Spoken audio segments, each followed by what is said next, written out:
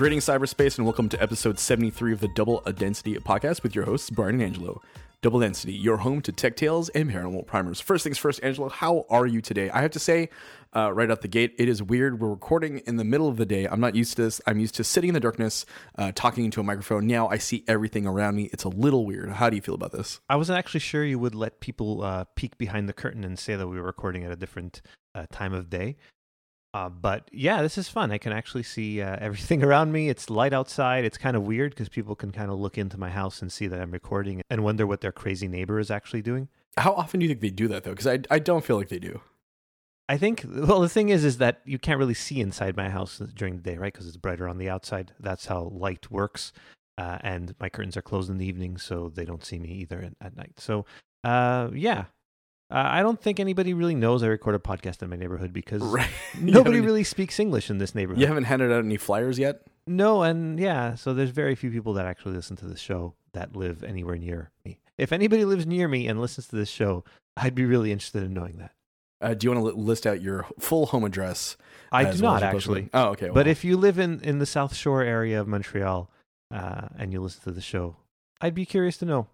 I've actually had multiple coworkers come up to me recently and tell me that they've started listening to the show. So hello to everyone who I know personally who started listening. Thanks for the listens. Oh, wow. Thank you.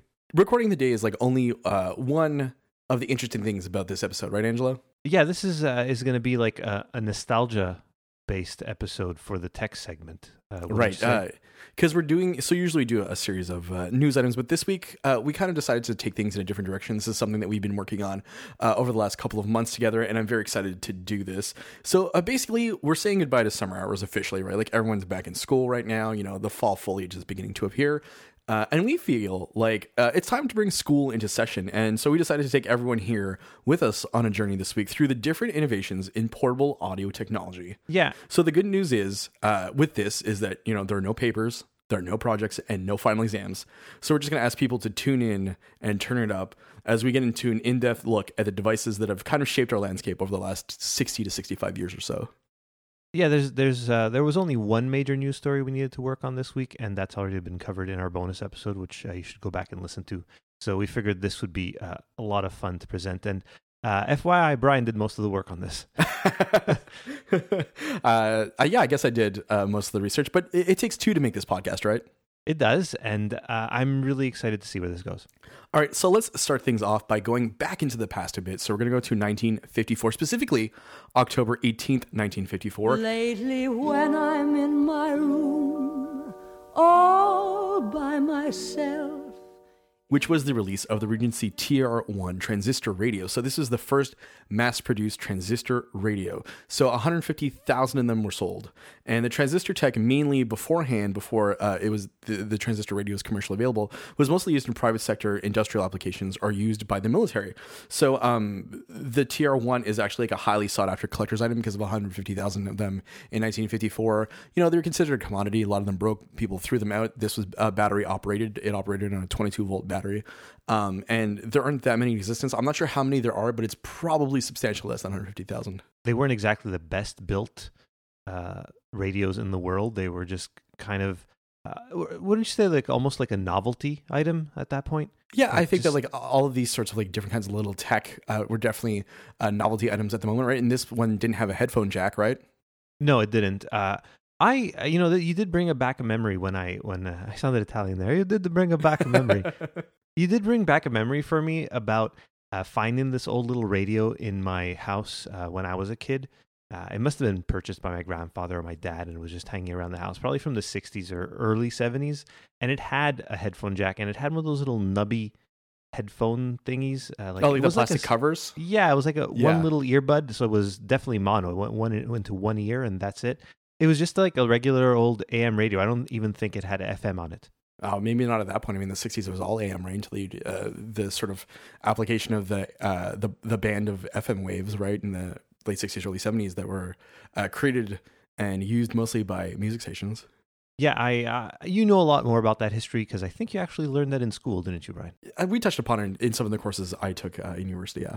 And I forgot to mention at the top of this item, we'll be playing the number one song on the Billboard chart of that date, or in this case, it's the box score chart of when these different inventions came to market. So for October 18th, 1954, the number one single on the charts of that date was Rosemary Clooney's Hey There. And no one's going to take down this podcast, right? You're not going to be playing the whole song, just snippets of it. Exactly, yeah.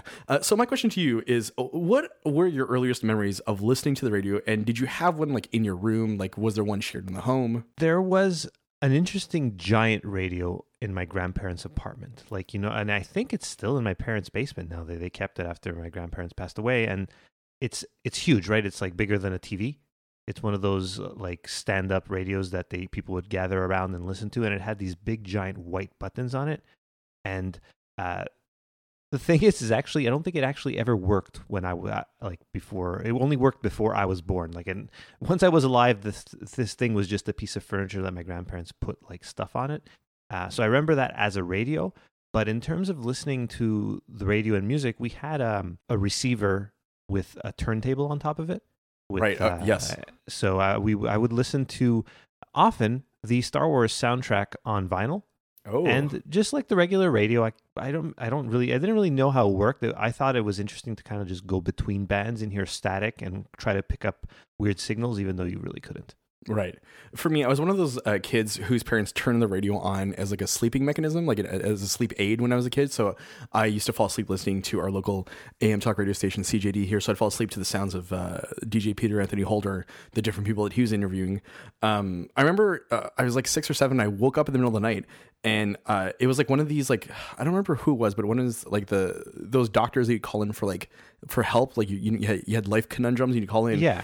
And I remember there was bumper music, and it was Soft Cell's cover of Tainted Love, and it terrified me for some reason because it sounded so artificial. I mean, I was like 6 or 7, right?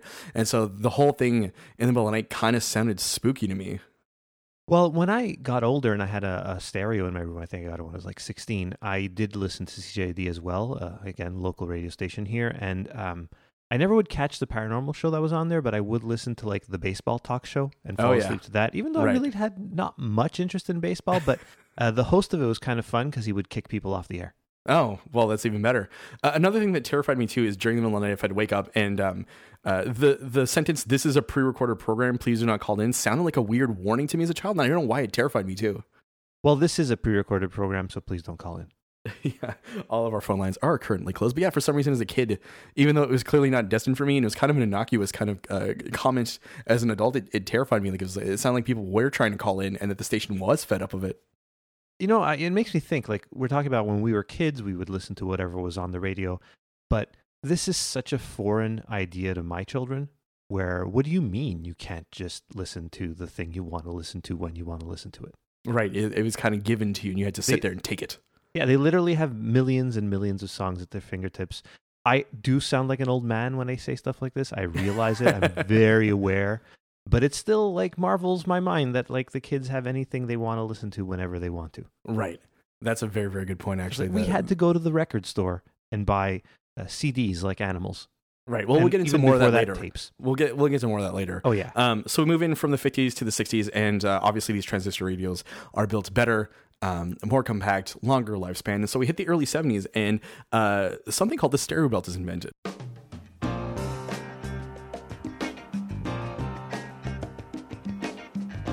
The stereo belt was never commercially available, so its creator is a man named Andres Pavel, and he created this belt that literally played cassettes and had headphones in.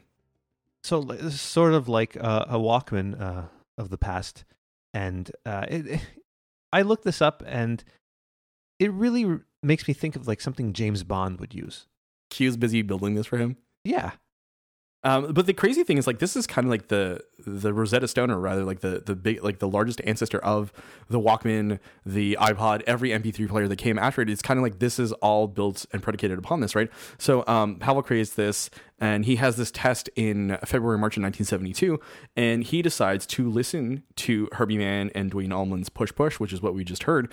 And as he was listening to this, he felt like he was floating the first time he used it, right? Because normally music fills a room, but in this case, it filled his head because it was a very personal journey given through headphones. I actually remember the first time that happened to me, and it was with a Walkman, which we'll be discussing soon. And I was at the beach, and it was just weird how it looked like everybody heard the music I was listening to. Right. Like that weird synchronicity that happens when you hear a song and like the world around you kind of moves to it.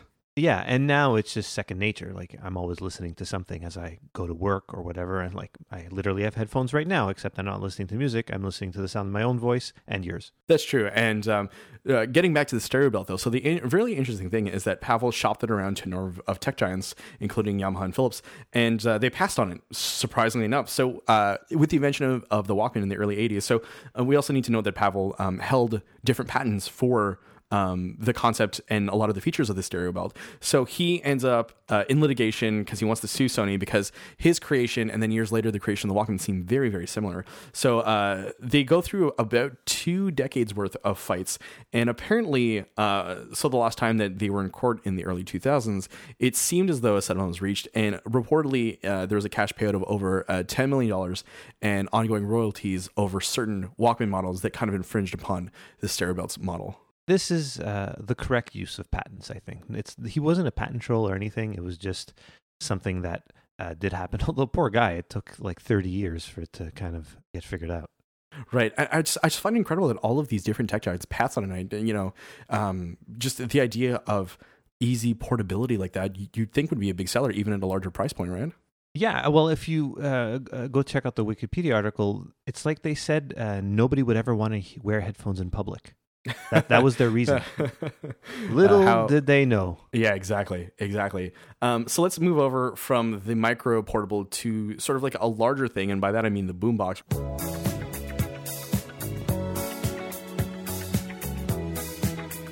The JVC RC550 was blasting out tunes like the Bee Gees' Night Fever, which was the #1 single on the Billboard Top 100 during the time of the JVC RC550's rollout in 1978. Super fascinating. So we go from like, you know, the stereo belt, which was in your ears, to the boombox, which is meant to be brought out in public places and powered by batteries. Yeah. Funny story that kind of connects different topics we often talk about on the show. I got a boombox for Christmas one year, but it almost turned out that I would have gotten an Atari 7800 instead. Which one would you have preferred? Well, I wanted video games, but I took and I was at the store with my parents. Like they're like, oh, let's just. They didn't want to like screw around and get me something I didn't want. So like, let's go to the store, see what you want to get, and it ended up being between this boombox or they didn't have any NESs left because I think this was like 1988 and it was like the hot item that Christmas, and they had a ton of Atari 7800s left, and I'm like, oh, I want video games. So I had a ColecoVision that was, you know, obsolete at this point. Nobody really played Coleco games anymore. Couldn't find any games. I passed on the 7800, and I ended up getting this boombox, which I'll put a link to. I actually found a picture of it, and it's still at my parents' house. I could take an actual picture of it, but I won't get to my parents' house before this episode comes out. So next best thing, I literally looked up 4-speaker boombox, and I found it. And you'll see a picture of it. It had like 4 big speakers in the front, and all these stuff for like the cassettes and equalizer and stuff was on top. It was a pretty cool looking boombox for a kid of like I was like 11 years old, and it was pretty cool. But I'm glad I held out for the NES because I think my video game playing may have been pretty different if I would have got a 7800. Because there's no way I would have convinced my parents to get me another video game system just a few months later for my birthday. Right. So actually that leads into the question I had for this section is, did your parents like have rules growing up about like what you could and couldn't listen to, how loud it'd have to be, et cetera, et cetera? Not really. My parents didn't really care about that stuff. They're like Italian immigrants. They didn't listen to the same music as me. And I wasn't like, I was a very, let's say good little kid. Milk toast? It's like, I remember some friends had brought like Def Leppard to listen to at like a birthday party, and we're like, oh, I don't know about that. That's a scary looking picture on the cassette, so let's not play that. Do you remember like what you played the most on that particular stereo? Like throughout the years, like what was the one? Well, I remember having a cassette of The Knack, like with My Sharona on it and stuff like that it would play often enough. I don't know where I got that cassette. I think it was like in a deal bin at like the pharmacy. And it's not like I used to go out and buy cassettes that often. A lot of things taped off the radio as well. I used to listen to a copy of Thriller I taped off the radio, which was cut off. You know, like how there's a laugh at the end of Thriller? Yes. Well, it was, the song ended, the DJ cut in saying like the call sign of the radio, and then the laugh came on. So I thought that was a novel thing. I remember for me, I also used to record a lot of stuff off of the radio. And I was talking to a coworker about this recently, about the major annoyance of like when you were younger and heard a newer song, but it was in the middle of a block, and the DJ would announce the first song, the second song would play, the song you were interested in, and then the third song would play, and then the DJ would talk about the third song, but never mention the second song. So for example, the Spice Girls Wannabe, I remember explicitly on the cassette writing, I didn't know what else to call it, so I put down Spice Girls Zig a Zig Ah. Because I didn't know what it was, right? So that kind of happened. And I kind of have a really interesting kind of history with the boombox, because we had one of the old Radio Shack ones, and it still worked up right until, I think my parents are still using it now, but it had the interesting feature where you could dub and record stuff, and it had a mini microphone hole. So my friend and I, when I was 10, he was 8, we would start recording cassettes of ourselves, pretending to have this whole radio station called Weirder Radio, which is a moniker that I kind of used online in a bunch of places. And I just remember filling up different cassettes and, you know, like sitting there with a piece of paper and kind of like writing out a programming day in my mind of how like the different blocks go. Like I was very intense about this. You were destined to have a podcast, weren't you? Yeah, I was. And so we continued this onwards and upwards, I'd say, until about 2001 and 2002. And I recently sent you an MP3, and I'm going to be playing a short clip here of my friend and I in our pubescent years, even lampooning Coast to Coast AM. Welcome to AM Coast to Coast Live with Mark Johnson. I am your host, Mark Johnson. Tonight we'll be talking about a very particular sort of event. It's called UFOs. Now, if you have any stories of any UFOs, please don't be afraid to call us up and share a bit. We'll be very interested in finding out what you think of these things. And if you've had any experiences, please elaborate on them. Thank you. Okay, we have a first caller. Oh boy, it says Nevada. Okay. We're going to go live to a certain man named Johnson. Johnson, you're on the air. You sound like a child. You really sound young in that clip. It's pretty funny. The crazier thing, though, is that I have earlier stuff that I sound even more pubescent in, and it's very weird to hear, but yeah, I just wanted to sort of like share that with all of you as I was like kind of doing research for this episode, because I found it really interesting and weird how long I've been doing this, I guess would be the best way of putting it. Like kind of and the same thing too, talking about paranormal and stuff like that. It's pretty funny. Oh yeah, no, I decided to sort of drop that in there, but yeah, we continued. I wish I still knew where the original tapes were, because at one point, maybe 9 or 10 years ago, I had the original tape, like the first one he'd ever done, and I don't know what happened to it, unfortunately. And I'm gonna see if I can dub it onto a computer at one point if I can ever find it. But yeah, it was really interesting to sort of hear that I've been at this for like 20 years at this point. What would you use to dub it onto a computer? Like just literally next to a speaker, or what? No, I would use the microphone jack plugging into the microphone plug in an older PC and just hit record on the audio recorder there. Oh yeah, that makes sense. Double Density presents the sounds of your youth.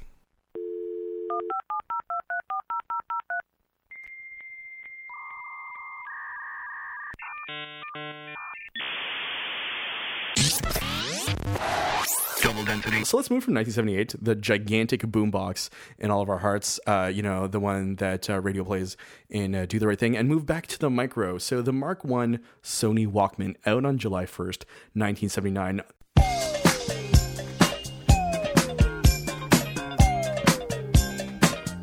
The number one single on the Billboard Top 100 at the time was Anita Ward's Ring My Bell. Disco fever was in full swing. Angelo, any comments about the Walkman before I get into mine? Well, I just realized it's the 40th anniversary next year.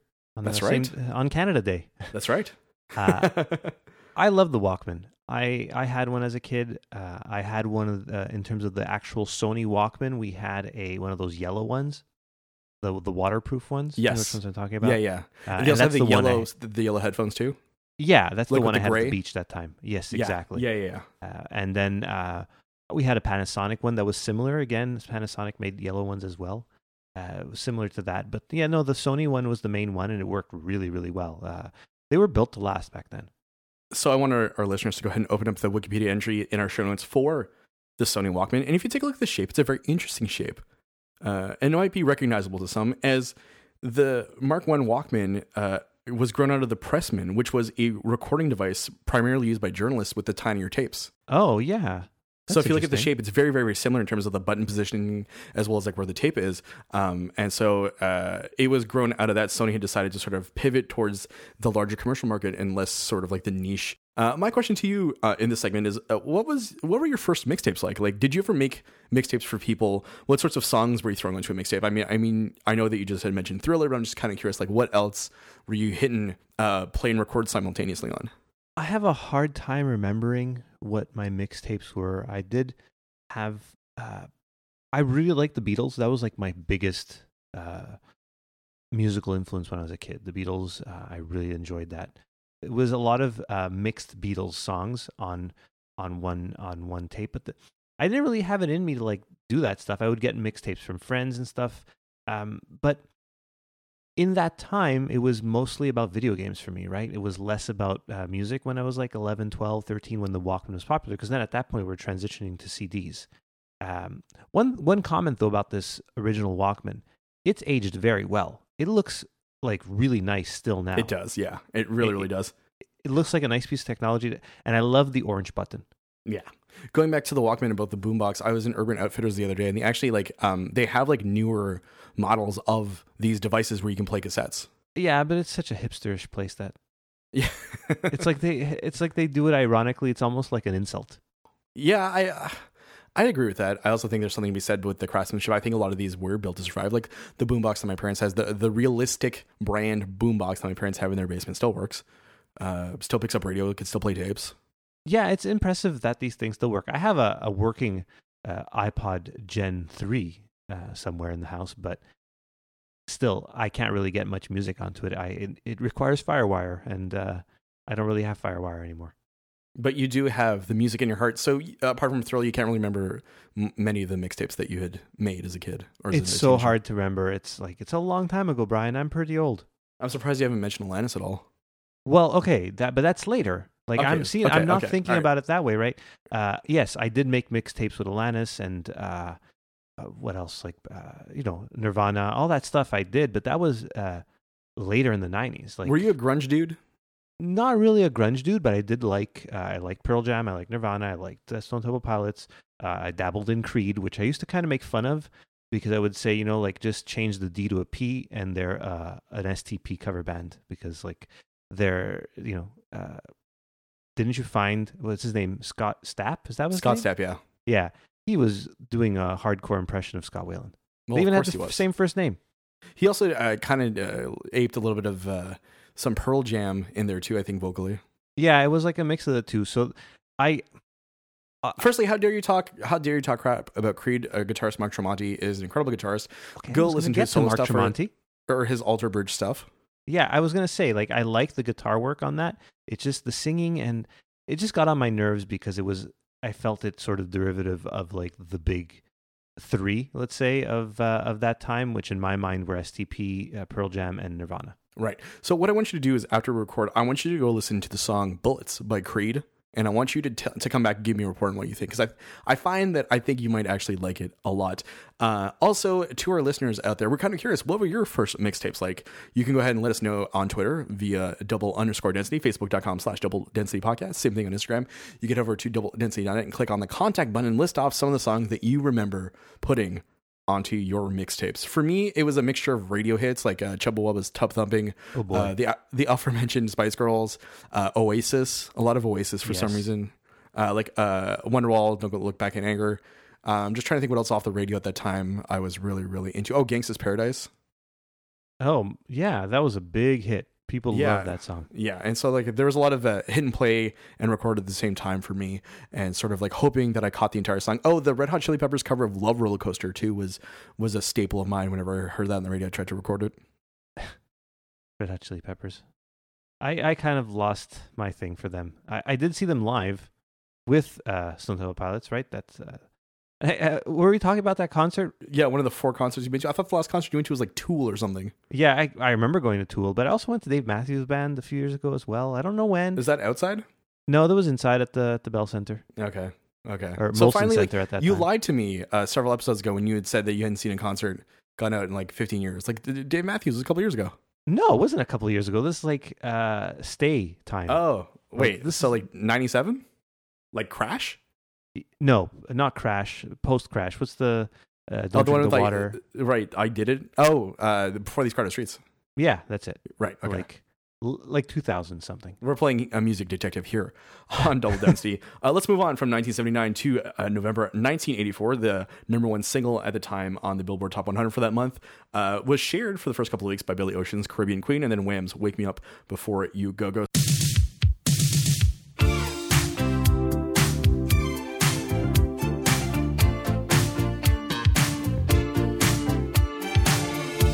I think the Discman speaks to us as people who grew up in the 90s and early 2000s, right? Yes, and when you put this on the show notes, I thought it was a mistake because 1984 seemed really early for a Discman, but yeah, there it was out at that time, although I can't imagine it worked that well in comparison to a Walkman. I'm pretty sure people just kept Walkmans at that point because they were probably smaller and didn't skip. Yeah, so the anti-skip technology was perfected over a series of decades, I'd say at that point, right? Really hitting its zenith or peak late 90s in terms of stability. Before that, yeah, you kind of had to not move much or else you'd have a song that would skip over and over and over. And the Mark I Discman retailed for about $600 Canadian in today's money. Yeah, that's way too expensive, and the Walkman worked so well. Most people had tapes, not discs. They were probably scared to break their discs as well. And they were expensive. So that's why in my head, the Discman wasn't something until the mid-90s. Yeah, I mean, like, foreseeably, like, the idea that you could bring a Discman over to someone's house and plug it into speakers was one thing, but portably bringing it comfortably was sort of a disaster. Yes, pretty much. And again, 1984, that time, the Walkman, it was basically hitting its peak, if not even still on the way up. Right. So my question to you about this is, let's talk about your CD wallet that you used to bring around, right? Like, because everyone kind of did at one point. What, like, if we had to unzip and open up your CD wallet together as like sort of like a time capsule, like what is in there for you? Okay, there was Jagged Little Pill. Yep. There was some Jewel in there, some Case Choice, most likely Cocoon Crash. I don't know if you know that. Yes. Some Pearl Jam. Led Zeppelin. I Yeah. had the box set of Led Zeppelin, so I'd have to put those in sleeves. Lisa Loeb. Right. I was a very big. What was your favorite Lisa Loeb song? It would probably be Taffy. Okay, that's a good one. Yeah, and Waiting for Wednesday was really good too. Stay is obviously amazing. Yeah, but I feel like that's like it's a little too easy to go to that, right? Yeah. Later on, there would be some Matthew Good in there. Right. Can you tell I'm going alphabetically from the list? Because Metallica, Radiohead, those are definitely in there. Tori Amos was a big hit for me, and Veruca Salt. Oh, Veruca Salt, Seether. Yep. And more so, actually, their second album, which was trashed by Rolling Stone for some reason, but was still an awesome album. Are you still holding a grudge like 20 years later? I remember reading that Rolling Stone article and wondering what the hell that person listened to because it was such a good album. For me, it was like Our Lady Peace's Clumsy. Oh, that was in there too. Yeah. And Navigating Clumsy. Method Man's To Cal, which Definitely was like his first solo. Not my I'm trying to think what else. Yeah, there's so much, like the first two Korn albums. Ugh. Limp Bizkit. Oh, I'm unashamed of these things, as you know, so I don't really care. Go ahead and judge me. Limp on Bizkit that. ruined Woodstock for me. I think Woodstock ruined Woodstock. Yeah, I guess that was a horrible mistake. I think it was. You just reminded me though. Woodstock '94, which was the good Woodstock, that was the revival of Woodstock. 9 Inch Nails had a great set, and I also had some 9 Inch Nails. Which 9 Inch Nails record? Downward Spiral. Oh, the classic. Yeah, that was a good one. Have you seen 9 Inch Nails live? No, I've never seen 9 Inch Okay. Nails live.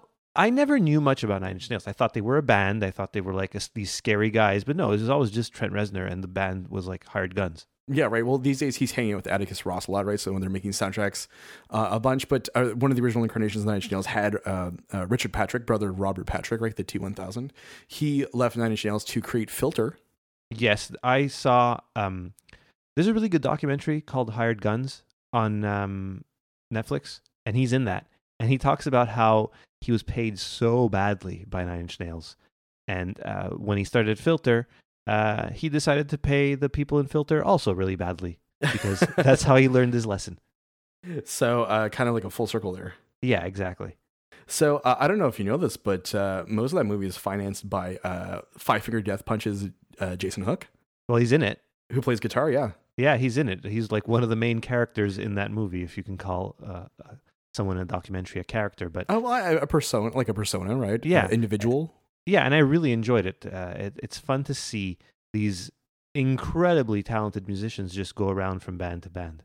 So let's move on from the 80s to the 90s. We're hitting up the mini disc Mark I.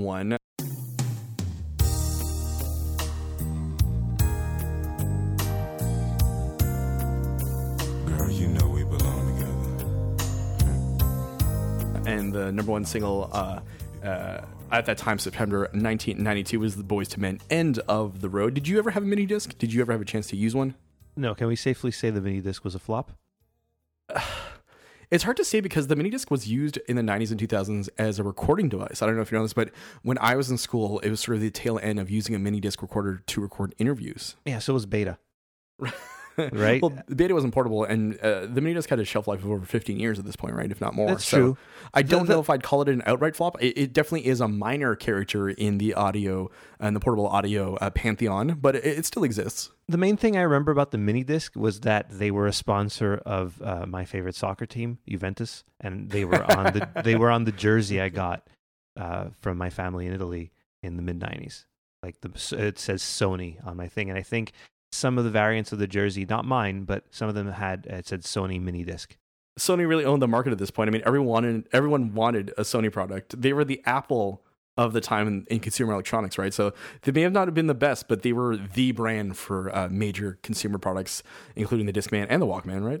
Well, so much so that Steve Jobs really admired Sony, and there's a story about him wanting people at Apple, to like nail the orange color on a Sony remote control. Right. Yes. I remember vaguely reading something about this. Yes. Yeah, and he went nuts for them to try and get this color right somewhere. And it was a huge process for the people involved. So let us move on from the early 90s to the late 90s. I'm talking about March 1998. Bring it.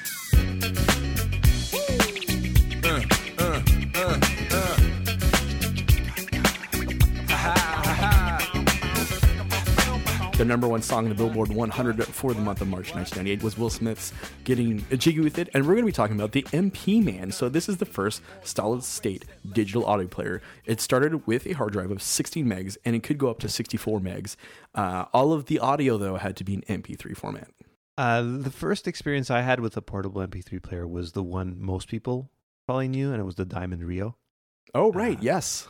It was a big thing when they came in at the big box electronics store I worked at. People were very excited, but as a music snob myself, back then, I said CD was better quality, and back then, it really was. MP3 sounded like garbage back then. Well, it depends how you were ripping them, right? Most people didn't know that. They would just download it from Napster, and that's another thing. Like, the music was never attributed properly, and I don't know if you know this about me, but I like to have things organized a very certain way, and it drove me crazy that there were so many things incorrectly attributed on Napster that I hated using it. I never really used Napster that much. I always preferred, if anything, to rip my own MP3s, because then at that point, man. yeah, at that point they here. sounded good, and I used them a disc. Well, I was going to say Discman. It wasn't. It was a Panasonic portable CD player, and I would use my CDs at that point. But once I got a laptop, it was my iBook, and I got an iPod with it a few months later, I started ripping all my CDs. But I ripped them into AAC because it was better quality and it took less space, and I didn't have much space on that little iBook. The first time I ever got to touch an MP3 player was my first long-term girlfriend. Her father had bought her one. It was a 32 meg MP3 player in 2002, and I remember she had loaded it with nothing but popcorn, like Blink-182 and New Found Glory. So I remember we were sitting at the old port in Montreal just one day, just listening over and over to the same 5 songs that were on there, 6 songs that were on there. 1 ear pod each. Let's move from 1998 to August 1999. The Samsung SPH M100. It was the first phone with MP3 capabilities.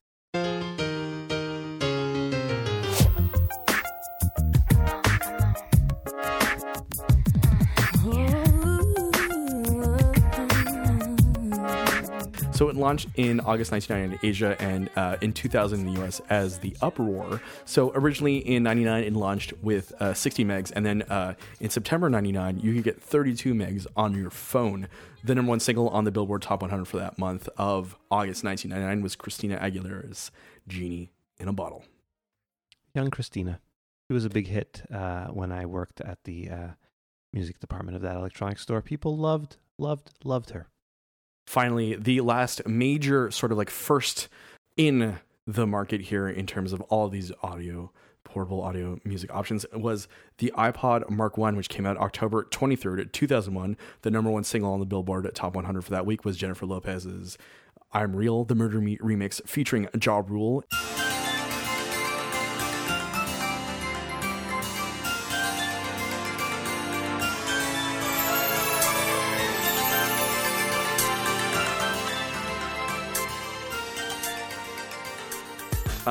This is kind of the end of the road for us in terms of like firsts, right? So everything else is kind of been covered. Now digitally, we've entered the first phone with MP3 capabilities and the first major, robust, large-scale audio player portable.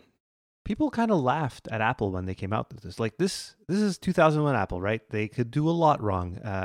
Jobs that had only been back for like 4 years, and people were saying, "What? You can only use this on a Mac with FireWire? It costs how much?" And it ended up being the biggest hit of like the early 2000s, like the most wanted consumer item ever up to that point. And it just took them to finally put it on the PC, because when it initially came out, Steve Jobs did not want to let PC users use an iPod. Did you know that? I did. And then he finally ran into realizing how much money he was leaving on the table. Jobs, it was never about money, right? It was always about being right and having the best product. So it took a lot of convincing to get him to put iTunes on a PC. And it was funny because when Bill Gates first saw an iPod, he said, "Oh, can you use that on a PC?" And the answer was no. But it was pretty amazing. My first iPod was the 3rd gen one in 2004. A sort of quick aside, the iPod allowed for the rise of the digital retailer, right? So the iTunes store opened in the fall of 2003. And my question to you is, what was the first thing you ever bought from a digital music retailer? Wow, that's a really good question. And the thing is I did not really buy much music from iTunes. I used to buy CDs because I still had a stereo, and anything I wanted on my iPod, I would still buy the CD and then just rip it to an MP3 or an AAC file and do it that way. I have not bought much off iTunes even to this day. I think the one thing I did buy off of iTunes is I wanted a collection of classical music, and I bought that collection because I couldn't find a decent one at a store, and I wanted something soon, so I just downloaded that. But that wasn't until the mid to late 2000s. For me, I had won an iTunes gift card at a music festival in 2005 or 6, I want to say, and I downloaded some French Canadian rock that I couldn't find otherwise, so some Eric Lapointe. And was it Eric Lapointe? Yeah, it was the theme song from the classic Canadian movie Bon Cop, Bad Cop. Wow.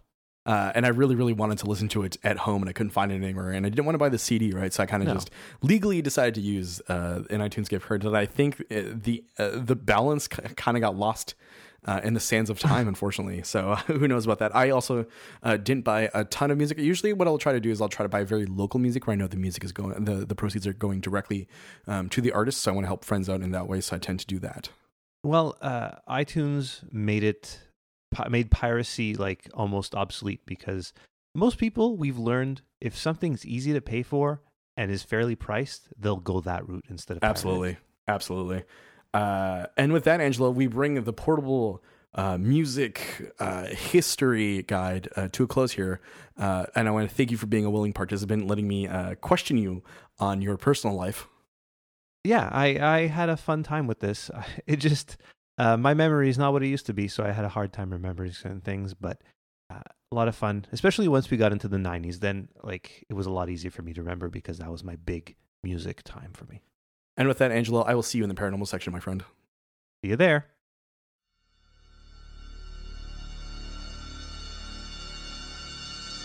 What could space be? What could it be made of? What the heck is all those lights out there? Is it just a black curtain with holes in it?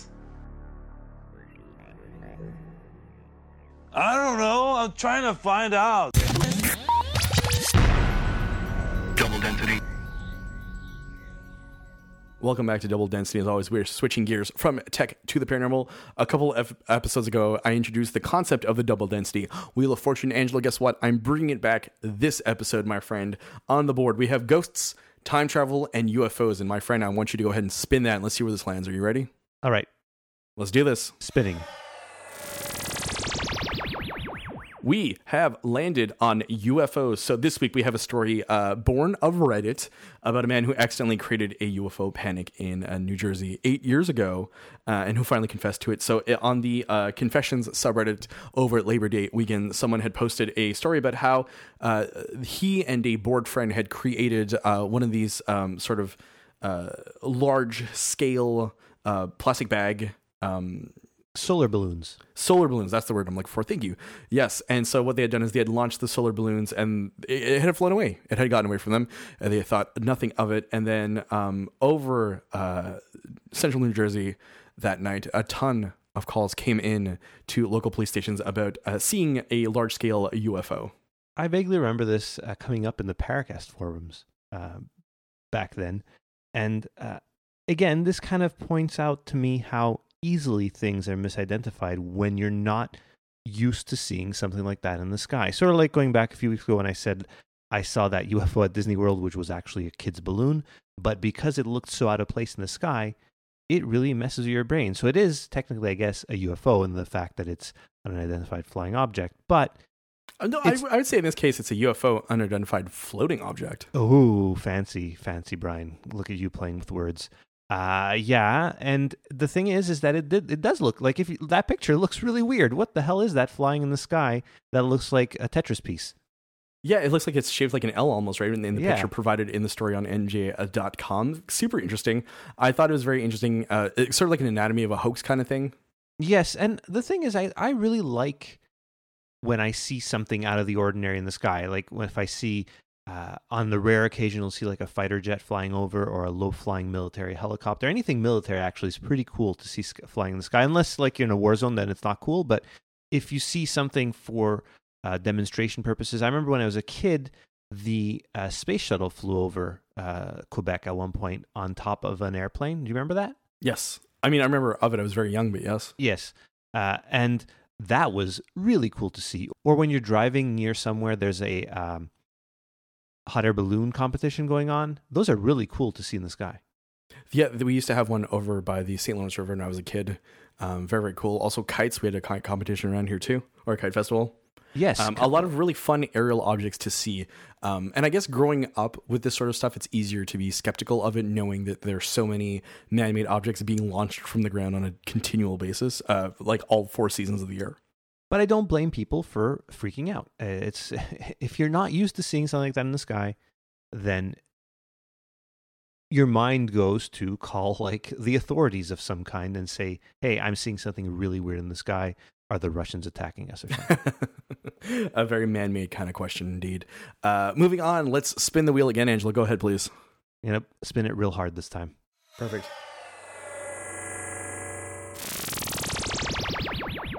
Oh boy, we're going to talk about time travel. Yay! So we have a Daily Dot story here about, so I'm just going to read the headline because I think it's hilarious. YouTube time traveler says he has photographic proof he visited 16th century China. So this YouTube channel called Apex TV has a man with a pixeled out face hiding his identity, claiming that he went back in time to China. And so this seems to be a big thing on YouTube, according to this article. It's like the... what was it, last year where that hot knife threw everything? Or yes, will it blend? Yes, this is yes. like the new will it blend. Will this time traveler step forward? He claims that he was working in part of a government-funded laboratory called Globus. Very interesting, innocuous name. I love that. It sounds so evil. It sounds like once again, like a James Bond villain.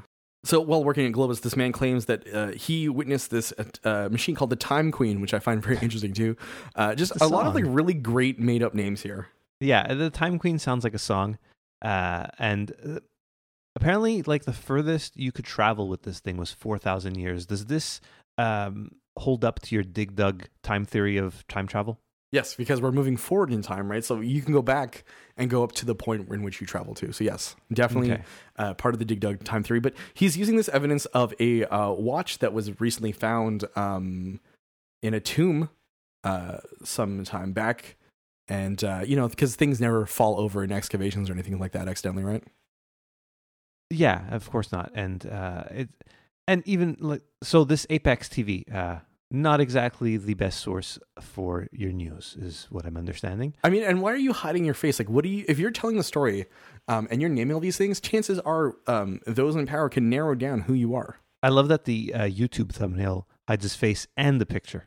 Yeah, yeah, exactly. So this man is his face is pixelated, his voice is altered. There's just like the government already knows who you are. Chances are, if you are naming all of these things, and you're right? I think that like by process of elimination, British, Russian governments, they know him. Yeah, well, I mean, this man seems to have a Russian accent. Could be fake, could be not. Who knows? Dare I say fake news? You could say fake news. And it says, if not, watch the entire video. No, thank you. No, I watched a lot of it. I am not swayed. It? Yeah, well, of course I had to. Come on, this is show research here, my friend. I refused to watch it, actually. I didn't even give them the view. I would rather watch a video about retro games.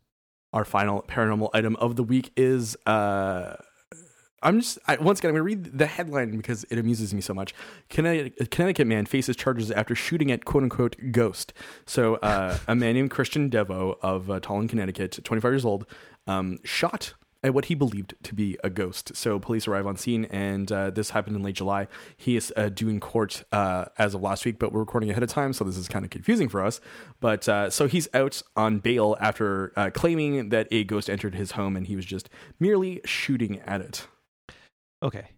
Instead of shooting a ghost with a gun, guess what he should have shot it with? Nothing. A video camera. Like, that is such a dad joke that I walked into. I cannot believe all right. But it wasn't even supposed to be a dad joke. It's just, seriously, okay, if you believe in ghosts and you think they're the spirits or whatever, the undead, they can do all this stuff, what do you do? Shoot? What does shooting at it do other than like cause harm to your wall? So there's a couple of really interesting things about this article, about this situation, is that he claimed that he shot above the intruder's head in order to scare it off. But the bullet holes found in the home were at about the 3-foot mark, which suggests that he was shooting down. It was maybe a very small ghost. Yeah, maybe. But there's a lot of inconsistencies here. And he himself is a self-described paranormal investigator. So yeah, I don't know what to think of this. Like, first of all, what kind of paranormal investigator has to carry a gun? What kind of dangerous tasks is he going on? Is he like Indiana Jones? I'm not quite sure. And it was very strange to hear that he tried to shoot at a ghost. If he's a paranormal investigator, he should know better than that. Ghosts are incorporeal. You cannot shoot them. Did he have a silver bullet? Yeah, maybe. I'm going to quote directly from the article here. When asked about the inconsistencies in his story, DeVoe told police that you just, quote, can't explain certain things. Like when you shoot at things for nothing. And one of those things he allegedly told law enforcement was, quote, seeing ghosts, end quote. All right, that's cool. Good luck with that. He's out on $5,000 bail, and his court date is in the middle of September. Where was the ghost exactly? In the kitchen. In his own home? In his own home, yeah. He woke up, heard something, fired his gun twice, and and nothing. See, I don't know what to think about a paranormal investigator who has his own haunted house. Right. Yeah. Yeah. He's taking his work home with him. He claimed also that the unknown assailant was wearing a mask and hooded sweatshirt. I don't know how many ghosts dress up to scare you, but the ghosts I know don't. Was it Halloween? Yeah, I don't know. Like, I don't understand. Apparently, this is not the first time he's called police. In 2011, he also claimed that someone was trying to enter his home in 2011. He also blamed it on a ghost then. I see a pattern. You think so? Yeah, I think I see a pattern here. I would hazard a guess that he may have other issues. Yes, unfortunately, I do think so too. One of the funnier aspects of this Miami Herald article that I'll link to in the show notes is that they have embedded video of the ghost. Did he actually shoot it with a video camera? No. Of the of BUMPS, which stands for Bigfoot, UFO, Mysterious Paranormal Seekers. So it's a bunch of people who hunt ghosts for. That's his team? No, they're just linking to paranormal investigators. Oh, okay. And if you want to go over, they have a Weebly website that we'll also link to in the show notes, because why not? We're offering this up to everyone here. Take a look. You can read about the members, their mission statement, and some of their work there too. But yeah, I don't know. I've never fired a gun at a ghost. I don't know if you have. I don't know how effective that is. If he's a paranormal investigator, then how does he not understand that firing a gun at a ghost does not work, my friend? See, like, he's not going to get work after this. Like, that's first rule of paranormal investigation is you should know that ghosts do not do well with guns. There's nothing that they have to shoot at. He's also the straight up like the laughing stock of the ghost realm at this point, right? Like, oh, this guy fired a gun at us. What's that supposed to do? I know, he didn't even use rock salt. Yeah, there's so many more things he could have done. Also, like, if he has had this issue in the past, you'd think that he'd be prepared to deal with this in the present. I think ghosts react better to tasers. Oh, that's an interesting observation. Or microwaves. Yes, exactly. Microwaves make them believe that they're alive. Yeah. But yeah, anyways, we'll keep tabs on this interesting case of a man firing his gun, thinking that he's hitting ghosts when probably he's just waking up from a really, really bad dream. And with that, we're going to bring episode 73 of Double Density to a close. You can go ahead and find us on Facebook.com/Double Density Podcast. Same thing on Instagram. You can find us on Twitter at double_density, and also hit up doubledensity.net. You can see our pasty white faces. You can find out where to subscribe to the podcast and all of the different services available. You can listen to the newest episode directly on the website, and you can click on the contact button to reach us directly. Angelo, tune in next week as we don extravagant garbs and explore the janitorial closets of the Great Pyramids of Giza. I'll see you around, my friend. Yeah, and I'm going to go change that picture. I'm fed up with you calling me pasty. Yeah, get the buff tan one, please. Yeah. Could you make sure that you're wearing a dad hat, though? I will. Perfect. So everyone head on over to Double Density and take a look at the dad hat picture. Angelo, right. I'll see you next week. See you, Brian.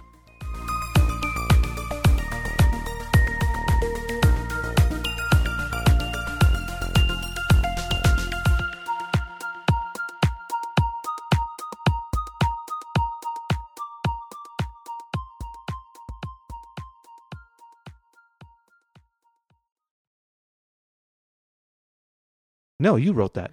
Oh, shit. Wow. Okay. All right. Well, I'm going to read that out then. You definitely wrote that. Yeah.